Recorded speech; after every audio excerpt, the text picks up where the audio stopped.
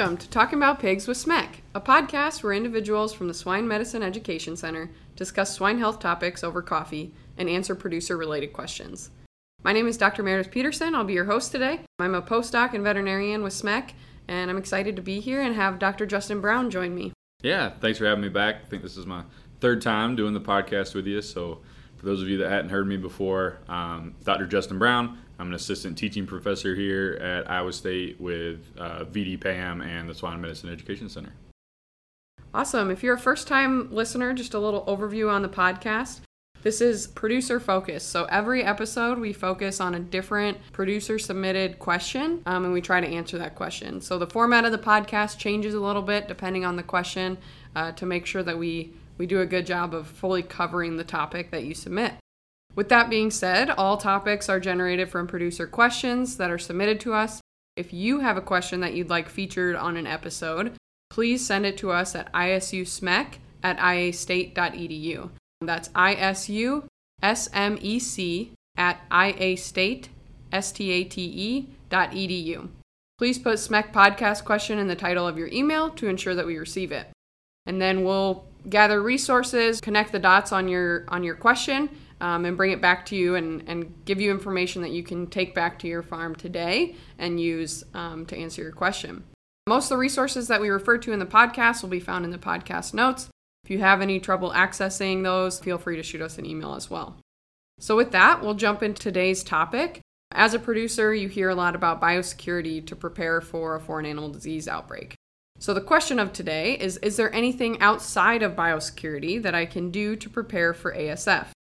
This producer's heard of the Certified Swine Sample Collector program and wants to know more about what it entails. Dr. Brown actually has been a part of this program from the start. That's why we have him on today, and this podcast will be a little bit more question and answer with him since he knows all the details of the program and has trained a lot of samplers already as well. The first question is kind of what is the CSSC program and how did it come about? So give you a little background to start. So back in 2018 when China broke with ASF, everybody's flags kind of went up, right? It's when is ASF going to get here? How are we going to prepare? So in response to that, the USDA held some drills to test the industry's readiness and state animal health official readiness to respond in the event of a ASF outbreak. And one gap that we identified in those drills was the number of personnel that were trained to collect samples to submit to a diagnostic lab to help us diagnose African swine fever. There's just not enough individuals trained to get out and sample all the pigs that would need to be sampled in that given time frame.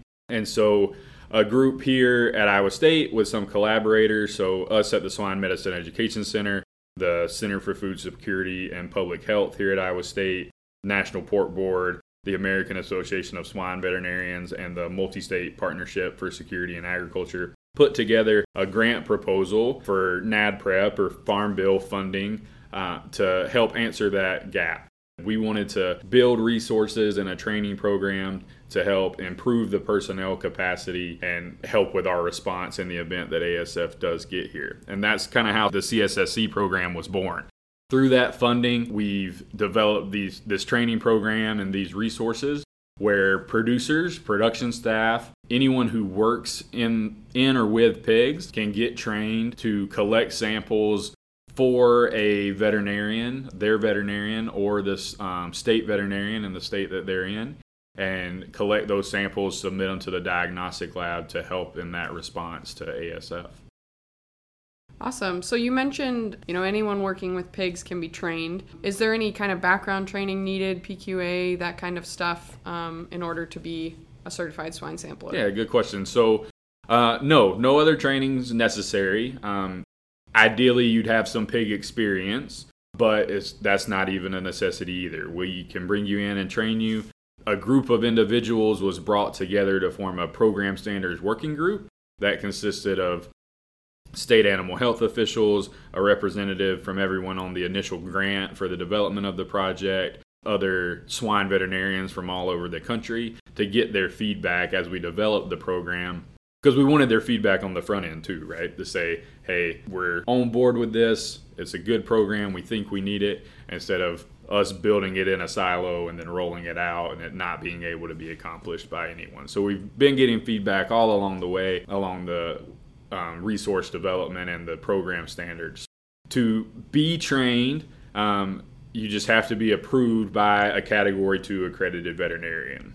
For swine, most of your swine veterinarians are going to be Category 2 accredited. So if you're interested in being trained, reach out to your veterinarian.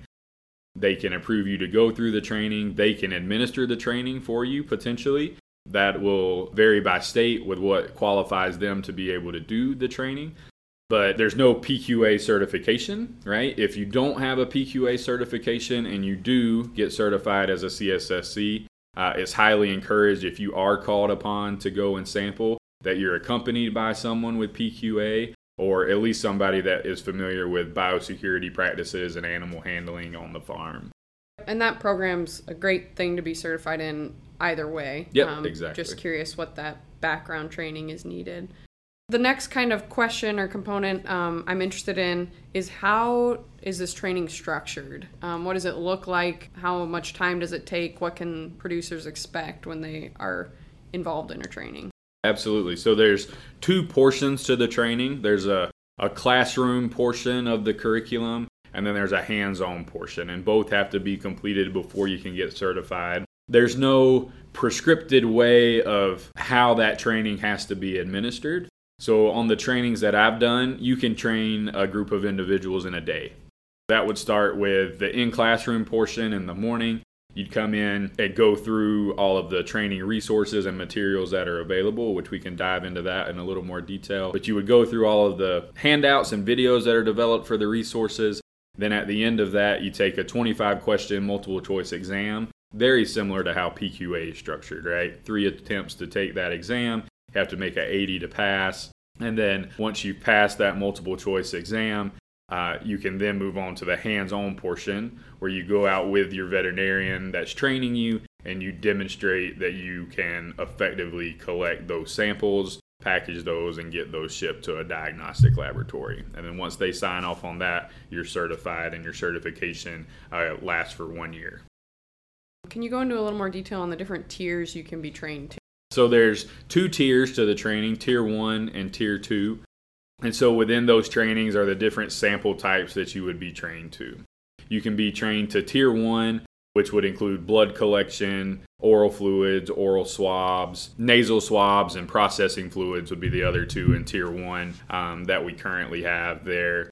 Or you could be trained to Tier 2, which would be the Tier 1 sample types plus how to do a necropsy, how to collect spleen, tonsil, lymph nodes, and spleen swabs, and then also vesicular fluids. There's also an optional training on tracheal swabs, but you don't have to be trained to that one. But if it's a sample type that you might need to frequently collect for your veterinarian and they want to train you to that sample, that's available for you as well. So again, you can be trained to Tier 1 or Tier 2, which is the Tier 1 and the Tier 2 sample types. Perfect. And all of those resources, the training materials, they're publicly available, right? Yep, for sure. So they're all housed on the Secure Pork website, and we can include this in the notes for the podcast as well. So if you go to securepork.org/CSSC, that'll take you directly to the training page.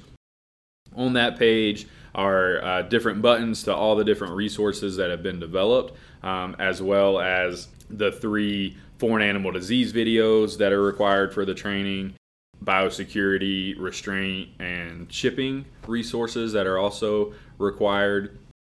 And so you can go on at any point and look at those. And should probably mention, for each resource, there's a 1-page PDF handout that is available and made. You can print those off, keep them on farm so that you have them readily available. And then there's also, on average, probably a 2 to 3 minute video to accompany each resource. So you have the 1-page handout with what supplies you need, what steps you need to take to collect that sample, and some illustrations on that. And then a video demonstrating how to collect that technique. So if you go through the training and then it's been 9 or 10 months since you've done that and haven't collected that sample type, you can always use that as a refresher. Yeah, and I think that's a good thing to point out, that those are super easy to access, because if you do the training and collect the samples on one day, if you're not doing that routinely, you might need a refresher when you do need to collect those samples. And I think another thing to note on this, so the question for today was targeted for ASF and for foreign animal disease preparedness, but I think that this program provides a lot of value kind of in non-emergency situations as well.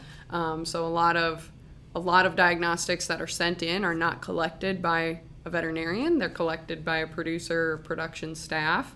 And this training program can really make sure that you know what you're collecting and you're taking the right samples for the diagnostic lab, as well as has some good information about how to package and submit those samples too. So something that you can see direct, immediate benefit from, which is not always the case in foreign animal disease preparedness. Yep, absolutely, right? So folks that go through this training can be an asset for their veterinarian, right? At that point, they can say, hey, can you collect these samples for me? Yep, I've got the training materials. We've gone through that. I can get that done.